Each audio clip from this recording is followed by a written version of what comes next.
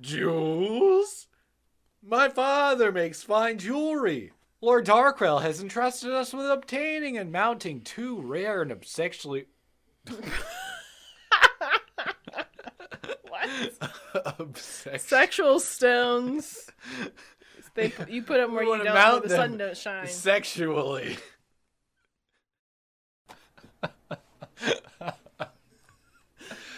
Oh man, we've been to space and we hung out with Transformers and Batman, and we've gone to the fantasy forest twice, or more. But we've never found true love. Yes, true love, the truest. But purest. Today we're gonna find it, by God. By book. By Oh my God. By Genie Black. I mean, by Job. I know, I was. That's exactly where I was going, and I had to. My mind had to race. All of my improv instincts were like, just don't do it. So I looked at the book, and here we are. Hello and welcome to Chicken and Raffles' Choose Your Own Adventure Adventures. I'm Chicken and Raffles. Hello. I'm Jessica. Hello. And today we're doing all those things we just said in that very long intro. We're reading Heart Quest, book number 1, Ring of the Ruby Dragon by Genie Black. Pick a path to romance and adventure. And on the cover, you're a lady girl, and you have stones floating above your head. I think you say I have stone eyes. And there's a boy who looks like he's asleep, and a dragon. There's a dragon. I like sleepy hot men. Debbie Beezer was the previous owner of this book. Cover art by Elmore. No first, middle, it's just Elmore. Wait, what? Cover art by Elmore. Spell that for me. Elmore. Elmore. It's like Oh Elmo, my God. but R-E. Let me look it up. Yeah, look up Elmore. I know we never do this on the show, but we're going to use the internet, guys. Interior art by Jim Holloway. TSR. Elmore Leonard? No, man. It's just Elmore. Elmore. In parentheses, artist. His name's Larry. Okay. Larry Elmore. Larry Elmore. He's an American fantasy artist whose work include creating illustrations for video games, comics, magazines, and fantasy books. Hi, everyone. It's me, Elmore.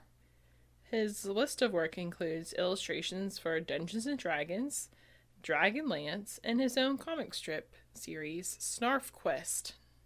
Snarf Quest? Uh-huh. What the fuck? I don't even want to know. You laugh with delight as the centaur nears your wagon. You don't often get to see centaurs because they rarely come near humans, so you find the creature with a human head and torso on a sleek horse's body quite fascinating to see. Wait, Look! what? Wait, is there like a fantasy man riding a bull, but he's a bull? That's what? He's a centaur. Yeah, he's a centaur. He's a horseman. Is someone riding him? No, he Oh. just is a man on a horse body. Oh, I read that as someone is riding him and they're approaching. Unfortunately, no. Just a centaur. Oh, okay. Look, father, I'm a little girl.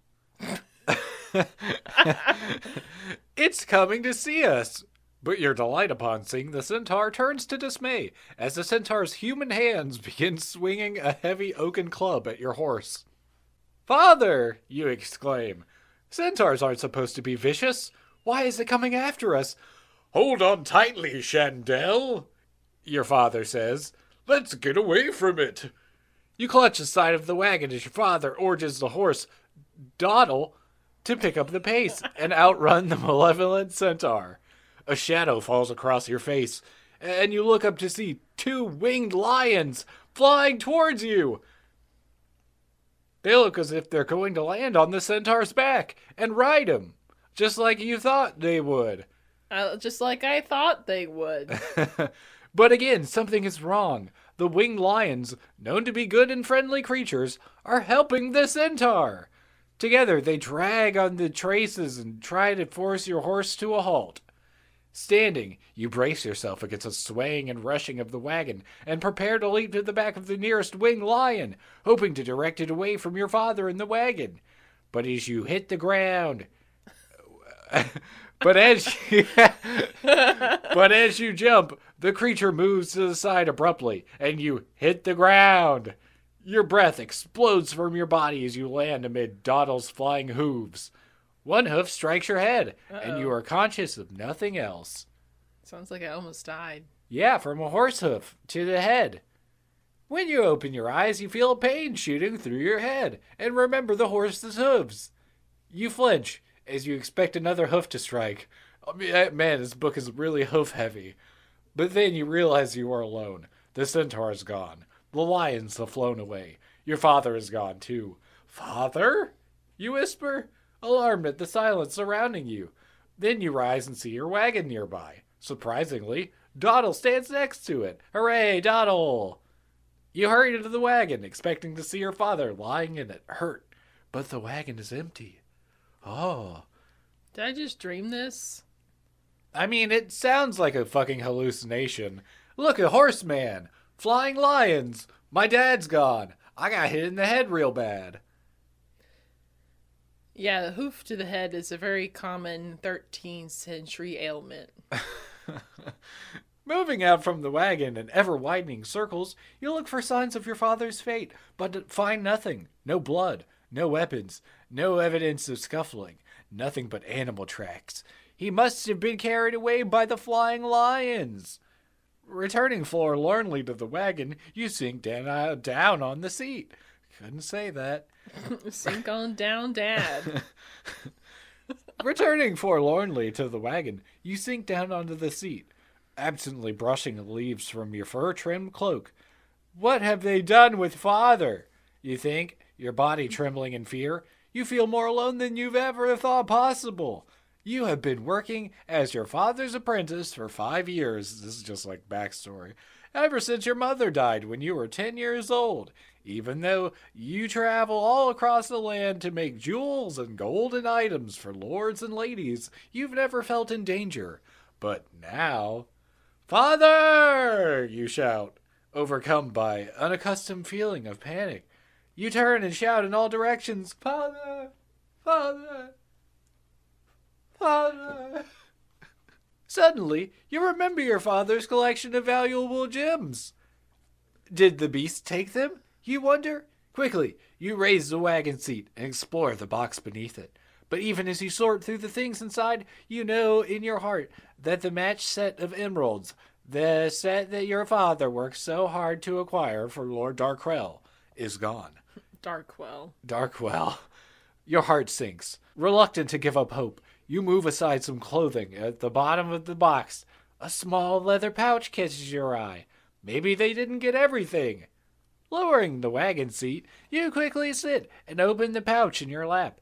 Out tumbles a set of strange stones. Certainly not the finely polished gems your jeweler father mounts for the aristocracy. These seemingly ordinary stones must have been overlooked by the plundering beasts. As you start to inspect them, they begin to move. One by one, the stones drift out of your hand and up into the air, where they form a ring around your head, near the golden circlet that holds your long auburn hair in place.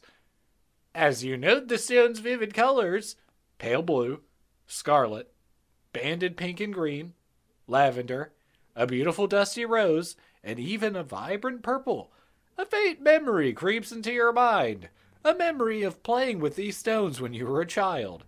You had tossed them from hand to hand and laughed with delight when they formed the ring. But when your father came into the room, he hurriedly plucked the stones out of the air and scooped them into the bag. And Dad told us we couldn't be a professional juggler. They aren't toys, he said. Then he sat next to you. placing an arm around your shoulder and explaining that they were Ioun stones, powerful stones of magical protection. Each provided a different aid. More power to a strong arm, greater perception, greater dexterity, increased ability to survive without food or water. The lustrous pearl had the power to heal, and the lavender stones could remove magical spells surrounding a victim by absorbing them. Now you remember clearly. Your father had taken one of the stones from the bag, the deep purple one, and said in a voice hushed by awe, "This stone was prepared by a great wizard for a special journey into strange and dangerous lands. It contains magical spells to protect him on the journey." "Are the spells still in there?" you had asked. "Yes, but the wizard never used the stone." "But Papa, what does the stone do?" you asked. He replied thoughtfully, "I know some of the spells he put into the stone, my little one, but not all. Perhaps it's better not to ask. Now let's put the pretty stones away." And he gave you a hug. Remembering, you picked the stones out of the air and returned them to their pouch, pondering what to do. Not long before the attack, your father had said that soon you would reach the next town on your journey to Lord Darkrell's to make the special emerald jewelry. Maybe you can get help there. Someone who will help you. "Oh, Father, will I ever see you again?" Tears well in your eyes and start to roll down your cheeks. Your horse stirs, and you look up to see coming toward you through the woods a knight clad in chainmail armor and leather, and mounted on a magnificent cinnamon-colored horse. You quickly brush the tears from your face and try to straighten your clothing. As he rides towards your wagon, he notices you watching him and stirs straighter on his horse. Stopping in front of you, the knight smiles and bows from the waist. "Good day, milady." You smile gratefully at the milady, more used to hearing young lass or even little girl. "Hello," you say in return, and immediately captivated by the bright personality and dark features of this handsome young knight. "How do you do?" he says, smiling. Then he notices the tears. "Are you a maiden in distress?" "Well, I guess I am," you say, reminded of your present plight. "What happened?" "I was traveling with my father when a centaur and two winged lions charged our wagon, trying to gain control of our horse," you say, pointing to Dawdle. "When I tried to stop them, I fell from the wagon and was knocked out for a while." "Are you all right?" "Oh, yes," you assure him. "But then, when I woke up, Father was gone, and so were all the jewels." "Jewels?" "My father makes fine jewelry. Lord Darkrell has entrusted us with obtaining and mounting two rare and sexually..." What?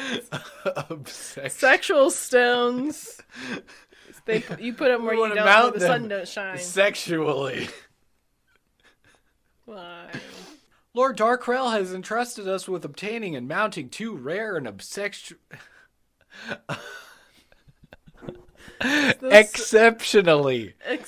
I can say this. My father. My wife. My father makes fine jewelry. Lord Darkrell has entrusted us with obtaining and mounting two rare and exceptionally beautiful emeralds.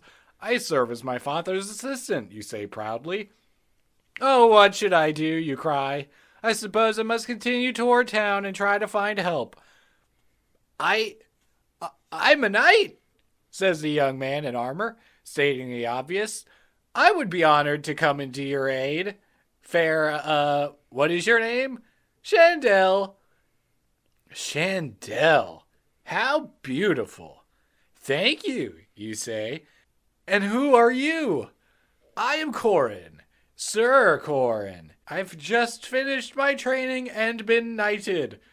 Bilkin here," he says to his horse, "trained with me."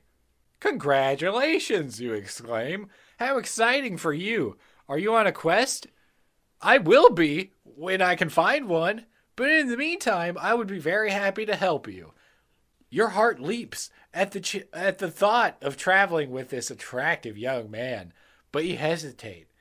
Would a novice knight be able to help or be a hindrance in my search for father?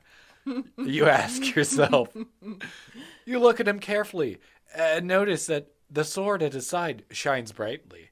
Has it ever been used, you wonder? And then, afraid that the answer is no, you say, "Thank you for offering your aid, Sir Corin, but I don't even know for sure where we are. I think I'd better go into town and find someone who knows this area." Corin's smile disappears. "Well, I thought maybe..." His voice trails off. "Look," he exclaims, kneeling down. "These are the tracks of the centaur. We can follow. We can follow them right to your father. It will be raining soon, though, and the tracks will disappear. We must leave now." Then he adds, his shyness forgotten in his excitement, "I'm very good at following tracks." You feel his enthusiasm begin to remove your uncertainty. Maybe he can help, you think. Maybe he knows more than he appears to know, and maybe it would be fun to spend time with him. You brush at your red gown and cloak, wishing they hadn't gotten so dang wrinkled. "Stop it, Chandel," you tell yourself sternly. "Be realistic. I can't go off of this man just because he's attractive. I need someone with experience and a big old dick." A centaur has a big dick. You're probably not wrong. He is half horse, half man. Is that what it says? Well, yeah. It made note of his dick, his centaur dick. You're about to make up your mind when you think, "But I should go hunting for my father while the tracks are still fresh. They might be washed away by the time I return from town with help." You must decide. Do you want to trust Corin and follow the fresh tracks on the ground? If so, turn to page 110. Or will you go to town and find more experienced help? If this is your choice, turn to page 99. Bob, I'll take the first choice. All right, let's hang out with Boy. Let's follow them tracks and avoid those sexual advances. Yeah, this guy doesn't have any experience, so you know he's not going to try to do anything funny. "If we don't leave now and follow the tracks, we may never find my father. I don't think I could stand that." Tears begin to fill your eyes. "Try not to worry, Chandel. I'll do everything I can to help you by my honor as a knight." He finishes in a flourish that makes him blush again. I imagine he did like a fucking backflip onto his horse. Then he looks at his hand on your shoulder and drops it quickly, adding, "Oh, we'd better be on our way. You'll have to leave the wagon and hope to return to it later." Looking up at the darkening sky, you grab the leather bag of magic stones and thrust them into your pocket. What fucking century is this that she has a pocket on her dress? Come on. Am I right? There was kind of like pockets in the past. Okay. You would tie them around your waist like a belt, and in between your skirts, there would be like a literal pocket. Are you telling me Chandel maybe has like a utility belt? Like a la Batman? Well, you could say that. I did say it, and now we're moving on. "All right, Sir Corin, let's go," you say firmly. You turn your face forward, determined not to look back at your father's wagon, which you must abandon. The young knight on the cinnamon horse leads as you follow the distinct tracks of the centaur through the woods. The sky darkens as you enter a dense forest. After an hour, you see other tracks, joining those of the centaur. Tracks you don't recognize. They come from all directions and make a muddy path. It's an alien. Through the woods. It's probably an alien. You're staring at the ground when you hear a faint sound. "Sir Corin, listen," you say, stopping your horse. The knight turns in his saddle and says, "Will you please call me Corin Chandel? I'm very proud of the sir, but Corin sounds much friendlier." "Yes, I will, Corin. Shut up. Listen, please." You both stop your horses and listen. Through the woods comes a faint melody, so soft that it might be the breeze itself. That doesn't make any sense. "Oh, Corin," you say, your eyes widening with pleasure. "It's a satyr's pipes. I haven't heard them since I was a child. If it is a satyr, maybe we're nearing the centaur. Satyrs and centaurs often live near each other. Corin reaches behind him and takes up his shield. We'd better be ready for anything. But satyrs are friendly, you exclaim. You thought centaurs were friendly too. We'd better walk, Shandell. Now he's just Mickey Mouse. I can't stop it. Why? You ask, confused by his suggestion. Well, frankly, I find better on the ground, he says as you struggle to stifle a giggle. If you hear the pipes again, you'd better cover your ears. A satyr's melody may be magical. You swing your leg over and prepare to slide off Dawdle, and Corin shouts, Wait! Slide your leg off. Right. It was a weird sentence. Frozen in that position, you watch Corin quickly jump from his horse and run back to you. Now slide off. I'll catch you. I don't want you to hurt yourself. Oh, Corin, I've been jumping off horses for years, all by myself. Inside, you are overcome with a mixture of feelings. 1. The desire to know what it's like to have a brave, gentle knight hold you. 2. Anger at the idea he thinks you need help. 3. Plus a little fear that you might not carry it off gracefully. But then you see his expectant face turn towards yours and know that you can't reject his offer. Oh, girl, get it? I don't want to. Yeah, well, you do in the book, okay, Shandell? So, okay. You're getting it. Sliding off a horse, you feel Corin's strong hands catch you before your feet touch the ground. It's a new sensation. 5. A man holding you close. I could get used to this. You think, enjoying the feeling? Corin gently puts you down. You keep your eyes lowered, embarrassed at being so close, and whisper, Thank you. Then you free yourself from his arms, hurriedly cock your head, and ask, Did you hear the satyr anymore?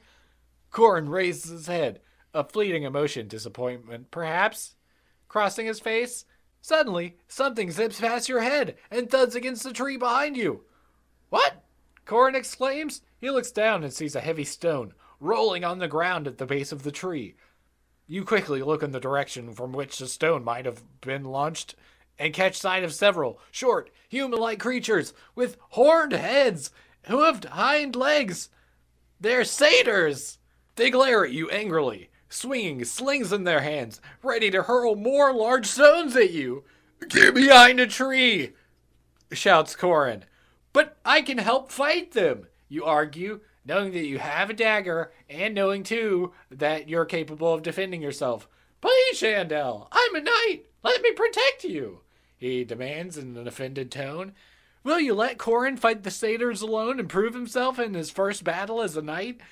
If so, turn to page 145. Or if you are reluctant to pretend you need protection, help fight the satyrs and turn to page 122. You go, girl! I want to fight! Yeah, you go, girl! You got a nice hair flip. Yeah, nobody could see it, but I did a whole thing. Torn between letting Corin prove himself and helping him fight the unfriendly satyrs, you indecisively fingered the chain around your neck. Then another stone flies toward you. Sorry, it's not funny. And you know you can't leave the fight to Corin alone.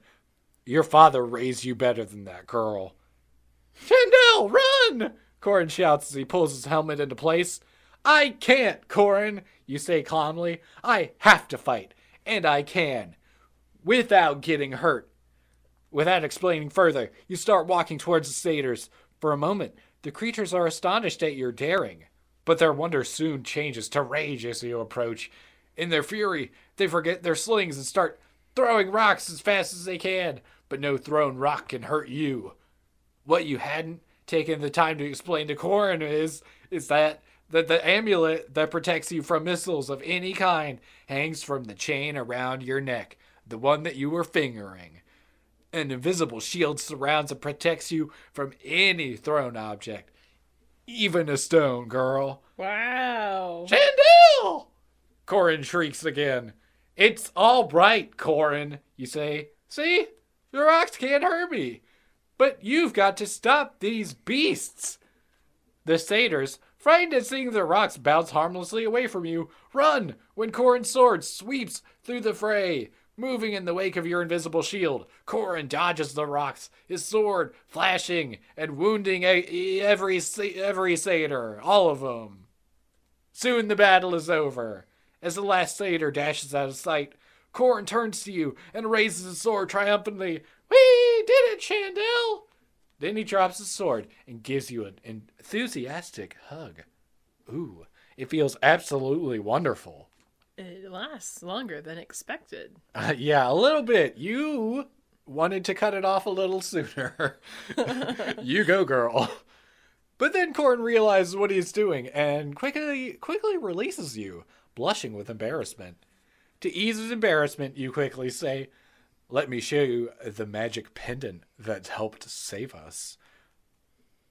"The one you were fingering?" he asked. He doesn't ask that. He wasn't gonna ask that. Come on. After looking at the golden brown gem set in silver, you and Corin mount your horses and set out again, following the centaur tracks, which are now almost lost among the smaller satyr tracks. So, that's not good. Soon you realize that all the tracks are heading in one direction. When you reach a point where they converge into one muddy path, Corin turns and whispers, "Wait, Chandel. There's been so much activity along this path, I think our destination might be directly ahead. We mustn't make a sound." "Then let's leave our horses," you suggest. Tying Dawdle and Bilkin to a tree, you and Corin creep forward to a huge boulder. You see the muddy path disappear into the mouth of a cave.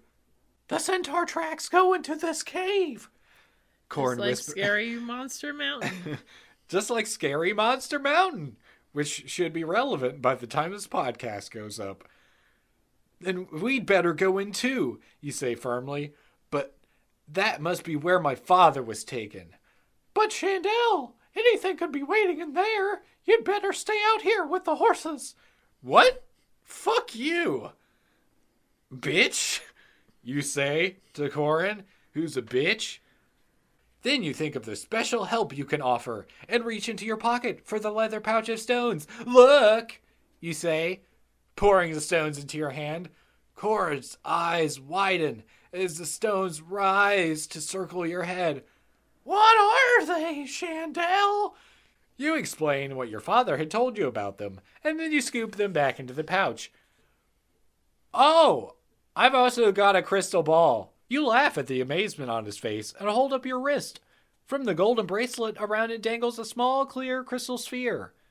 "See, it's just a little one, but it might warn us of danger ahead of in the cave." "My well-protected Chandel, I would be proud to have you accompany me into the cave." And he makes a formal bow and gestures toward the cave. Let's go, Mickey. Corn. I just want to call him Corn.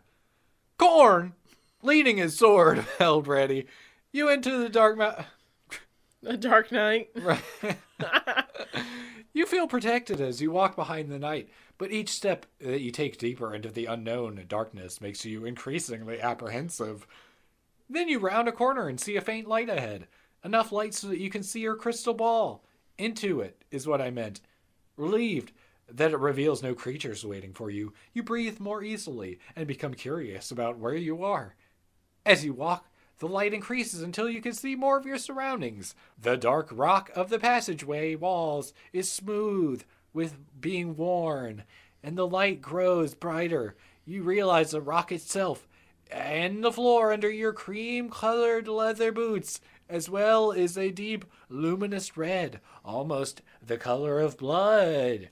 Rounding a corner, you stop abruptly, blinded by the bright light given off by the torches mounted on the wall. Once your eyes adjust to the light, you can see that you have entered a small but richly furnished room. Why does that have an exclamation point? It's a richly furnished room. Because I'm a woman and I like interior I design. love interior decorating. Yeah, you're right. A plush carpet cushions your feet, and a soft couch dotted with a scattering of patterned cushions stands invitingly against one wall.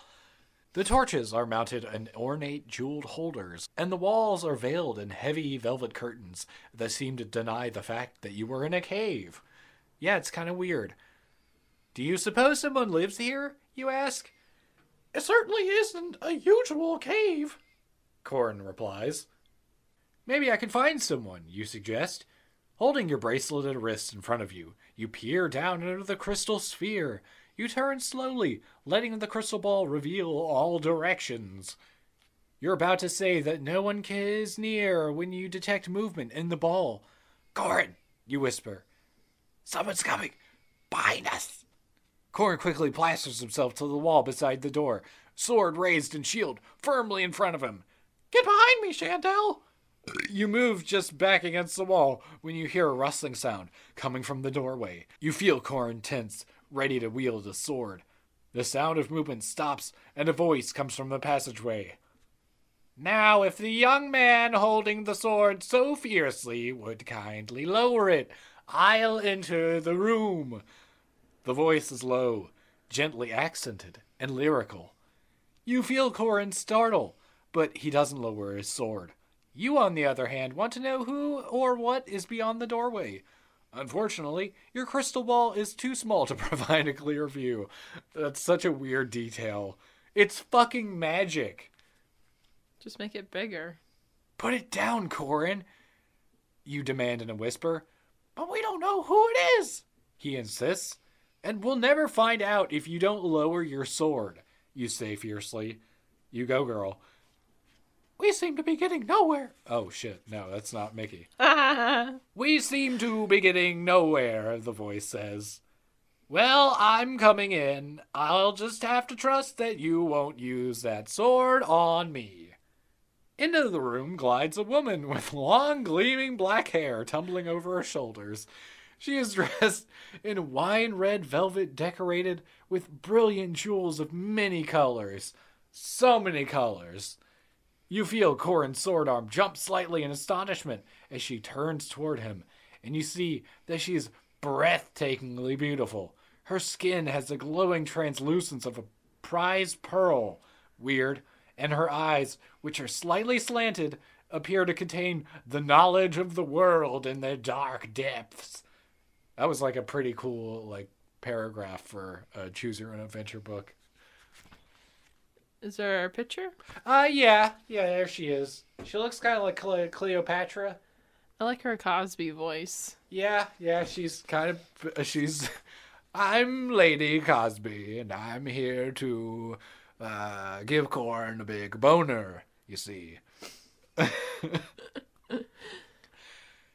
And who have we here? She asks. You note that her dark eyes focus fully on Corin, and somehow you don't even feel included in her question. I'm called Sir Corin, my lady. Corin stammers as his sword arm drops. You watch, surprised and dismayed, as you see Corin blush and look pleased. You doubt if he's even aware that you're still behind him. Well, he's going to be aware, you think to yourself. You move out from behind him and say icily, and I'm Shandell. Who are you? The raven-haired woman steps back slightly and slowly looks you up and down with an air of total indifference, making you feel small, insignificant, and ugly. She seems to reject you as beneath her notice and turns back to Corin. As a cat-like smile flickers on her face, she says, I'm called Wavella. What brings you here? She listens to Corin's explanation without comment. You're not certain, but you think the same glimmer of a smile came across her face when Corin explains you're about your father's kidnapping. Corin doesn't seem to notice, though, and he goes right on with his story. You feel your anger building as they talk. Why, Corin is actually enjoying this, you think heatedly, like a guy can't enjoy a conversation once in his goddamn life. After Corin relates all the factors leading up to your present predicament, the woman seems lost in thought for a long moment. Finally, she says, I'm sure there's an explanation for all of this. Please accept my assistance, Sir Corin. I'd be happy to take you farther into the cave, aka my vagina, if you want to see what we can find. I think we can find out what we need to know for ourselves. You interrupt coolly, because you're fucking cool as shit. Cool as a cucumber. Chandel don't flinch. She don't care. That's right, girl. You get it. But Chandel, if Mistress Ravella is willing to help, we certainly ought to accept her gracious offer. If Mistress Ravella wishes to help, then perhaps she wouldn't mind telling us why she's living here in this cave. You try to speak calmly and evenly, but you hear anger creeping into your voice and know that you're beginning to sound childish and silly. Actually, Chandel, that's a goddamn good point. Snip snap. Why are you living in this cave, bitch? An enigmatic smile flits across Wilvella's face. Ignoring your questions, she says calmly, "Well, Sir Corin, what shall it be? Do you desire my help or not?" "Chandel, what do you want to do?" "What do you want to do? Do you want to follow Wavella farther into the cave, hoping that she can help find your father? If so, turn to page 26. Or will you leave Corin and Wavella and, trusting your magical gems, go on alone to find your father? Turn to page 36. I feel like the lady is a trap. The vagina is a trap. The cave is a trap. You know what? I don't love to speak on, a bit. It's like the unwritten rule of the podcast ish. But I'm actually thinking it's a reverse trap. I think you're getting psychological psychobabbled. I think it's a little reverse psychology on the part of the author. And maybe you can get Corin back from Bill Cosby even. And find your dad. Yeah, I feel with the other choice, the book is going to end. Yeah, you'll just die, probably. Yeah, because a lot of these books, the theme is like you can't do it alone. So if the option is like strip the character of all like their assistance, it's not going to work. To the cave! Further into the cave, okay. The cave! We're in the cave. The tracks of the monsters who took your father certainly came into this cave. You've no doubt about that. Wavella clearly lives in the cave system, so she must know something about the other... cave system. Jeez. Inhabitants of the cave. She must know something about the other inhabitants of the cave. Suddenly, you feel silly to refuse her offer just because you feel a bit jealous of the attention she's paying to Corin. Let's go with Wavella, you say. Wavella, waiting patiently all this time, gives you a look that somehow makes you feel like she knew what you would decide. "Follow me," she says to Corin, ignoring you. Somehow, you end up walking behind the pair, but your anger gradually cools as you walk. Each corridor you walk through has a special beauty that soon absorbs you. The colors, the fabrics, paintings, statues, all the more luxurious than anything you've ever seen, and each room you pass is different. You see dormitories, kitchens, game rooms, even rooms filled with cages of small children. Wow. Nurseries, you wonder? You ask Wavella questions about the cave and its inhabitants, but her answers are always evasive. By the time her step slows, you know no more than you did when you started out, except that you are in a cavern of incredible complexity and fascination. Wavella finally turns and says, "Just ahead are the chambers of a ruby dragon." "A dragon?" you exclaim. You and Corin look at each other wide-eyed, like in the book cover in a book. Her name is Radel, has a great deal of treasure. Still stunned by the news that you might be dealing with a dragon, you manage to ask, "But what about my father?" "I'm sure he must be here somewhere in Radel's rooms, perhaps working on the treasure. Though she has many, shall we say, trinkets, Radel always desires more. But you'll have to find your father yourself If Radel knew I had led you into this section of the cave, she would take terrible revenge. Then she warns you, don't expect to find your father to be easy. Radel likes to keep what she has obtained. But, Chandel, listen to me. Why don't you go look around? While you search, I'll keep Sir Corin company. You know what I'm saying? Burning at her She words. must eat his corn on the cob.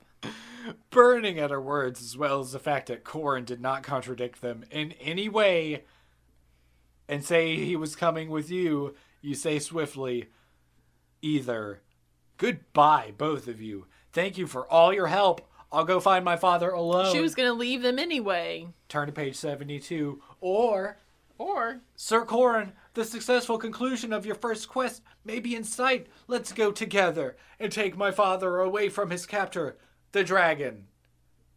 Turn to page 153. So you're going to make one last effort to plead to Sir Corin, your only love interest in the whole book? Or will you just go... You're just going to go away? well, I can't leave my father at the bottom of the cave. In Radel's rooms. Yeah, Radel's... Radel Cradle. Yeah, let's go, Corin. All right, let's try to... Please, listen to us, Corin. You hugged us, remember? Remember that? Remember? Us. Well, he hugged you. Yeah. Corin looks startled and seems to snap out of Wavella's enchantment at your reminder that he's on a quest. He smells the quest. He's just horny for quest. He'll take anything. He looks at you once more and stammers, Puffa, thank you for your help, Wavella. Chandel and I will look for her father together. He must be around here somewhere. You and Corin walk rapidly away from Ravella, into the chambers of the Ruby Dragon. You turn many corners in looking for clues for your father's presence, continuously searching your crystal ball for any warning of danger ahead. Seeing none for several minutes, you begin to relax and enjoy many visual surprises as the cavern contains. Gradually, they didn't actually describe any of them, I just want to point out. Gradually, however, a sound begins to penetrate the silence of the cave.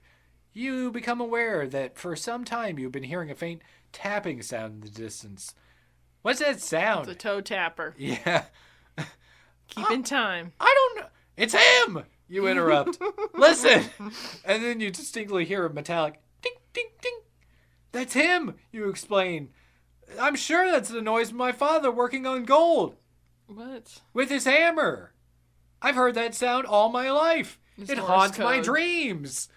Ding, ding, ding, ding, ding. Chandel, it's time to get up. Dun, dun, dun, Chandel, it's time to get up and go work in the jewelry store. Come on, ding, ding, ding, ding, ding. Come on. And you run quickly down the passage toward the sound.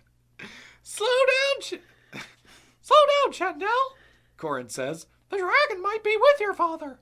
Oh, shit. You stop abruptly, and you turn toward the young knight behind me. Concern for you shows on his furrowed brow. That's no way to treat such a handsome face, you think. I should not try to cause him such worry. But you're pleased he cares. As Corin joins you, he smiles and says, I really would like an opportunity to get to know you better. But I don't think I'll have a chance to do that if you go dashing headlong into the dragon. Side by side, you walk on, looking at your crystal ball and listening for the alluring tapping sound. Finally, you're certain that the source of the sound is just around the corner. Corin tiptoes ahead of you and stands on the opposite side of the door. As you join him, you see that the door is slightly ajar. Your crystal ball reveals a tall, thin man standing at a workbench on the other side of the door. It's him! You mouth to Corin. Your face glowing with relief at finding your father alive. You make a gesture indicating that you're going to push the door open. Corin raises his sword, ready for anything, and nods for you to go ahead. Your heart pounding mightily, you push lightly at the door and look into the large chamber, a fire burning in the middle. No one is in sight, even though it was on your crystal ball. As you open the door farther, you again hear the familiar metallic tap-tap. "Father!" you shout excitedly, pushing the door open. And there, indeed, is your father, standing at a workbench, hammer in hand. But as you take in the frightened look on his face, you realize that someone is standing behind the door. Cautiously, you peer through the slit between the door and the door jamb, and you see Wavella, a look of proud satisfaction on her face. "Wavella, you found my father!" you exclaim, but then bewilderment overwhelms your excitement, and you burst out, "Why wasn't your presence revealed on my crystal ball?" "My magic must be stronger than yours," she purrs, her eyes flashing with satisfaction.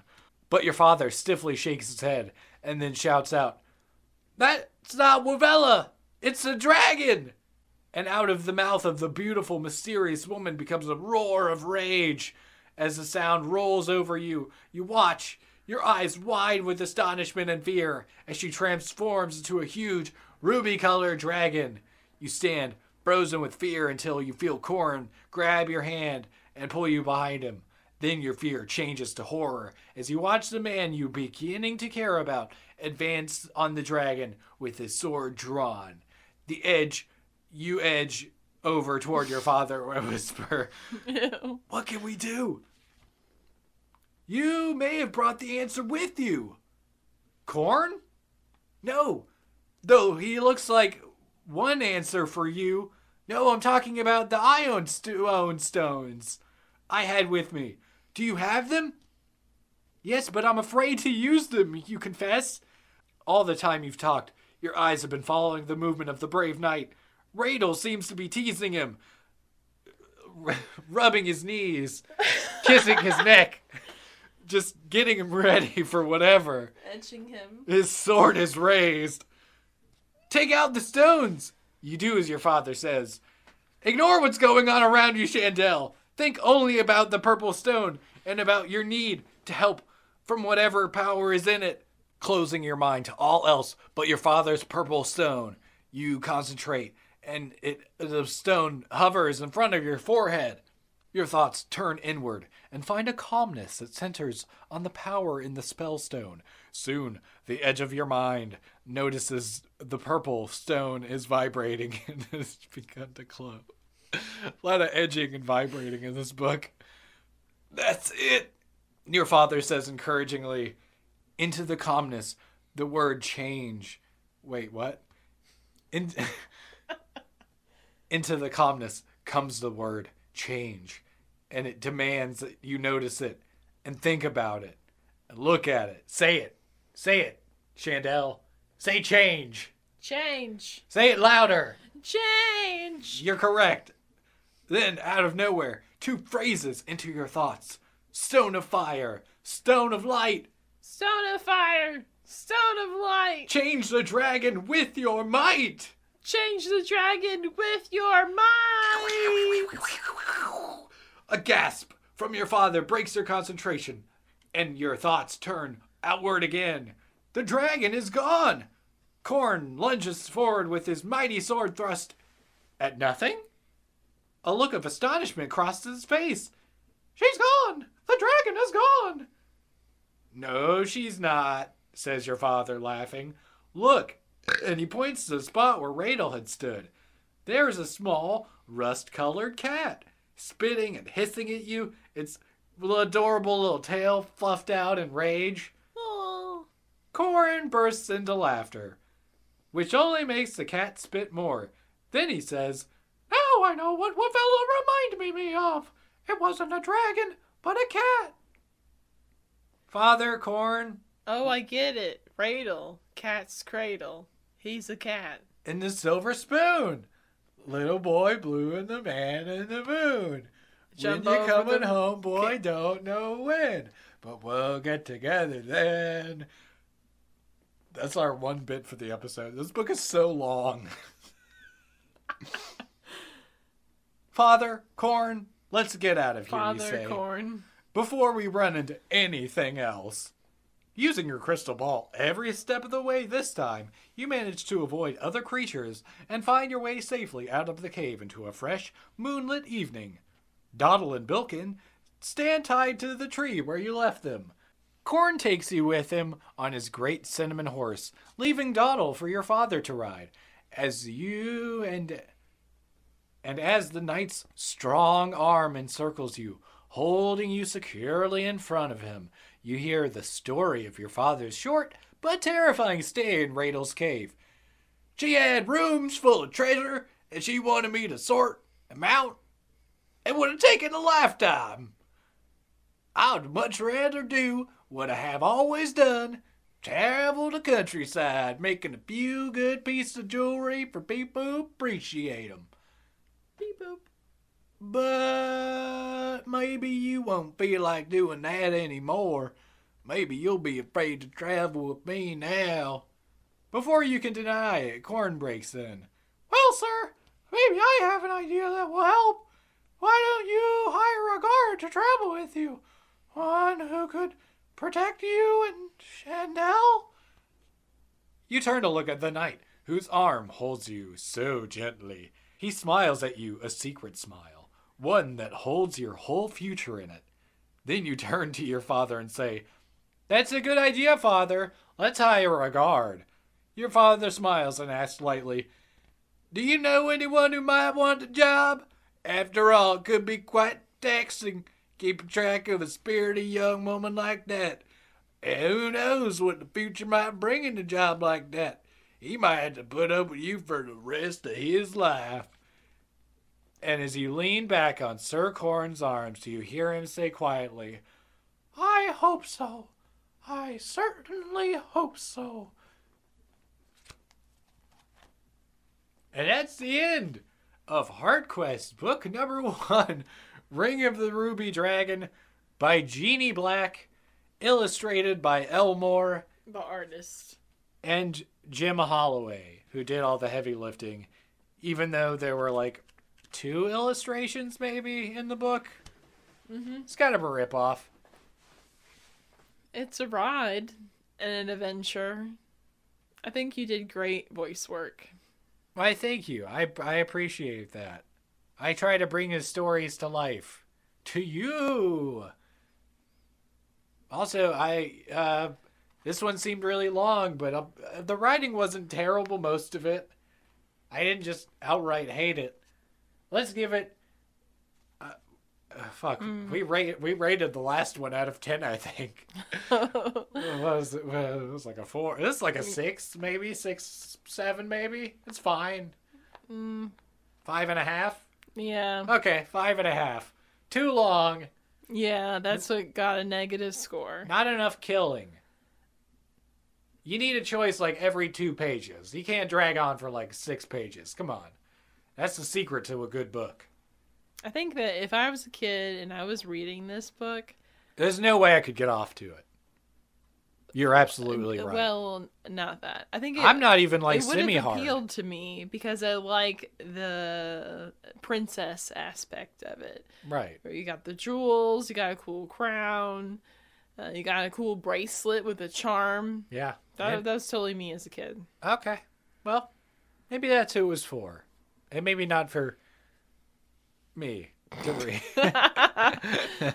Not my favorite book. But yeah, there's some other ones out there. Fun nonetheless. Yeah. And thank you for voting on it on Patreon to our one supporter who did that. And you can join them at patreon.com/chickenandrofflesdoesstuff. $5 a month gets you exclusive early access to all the stuff we do, now including the podcasts. So this will be up early, hopefully within the next week or so. That would be cool. And check out the Facebook. I don't have an Instagram or a Twitter. It's just not going to happen, guys. I'm not on TikTok. None of that's going to happen. Just if you want an update on the show, it's on Facebook. Go look at the YouTube. We're doing all kinds of stuff. We actually have like a schedule now. So come hang out with us. We have lots of stuff planned for October. So join us, will you, during that. And we hope everyone has a great rest of September. And get ready to get spooked like you wouldn't believe. Ooh. over the next 2 podcasts. We're going to make them just haunted as shit. Bye. Bye.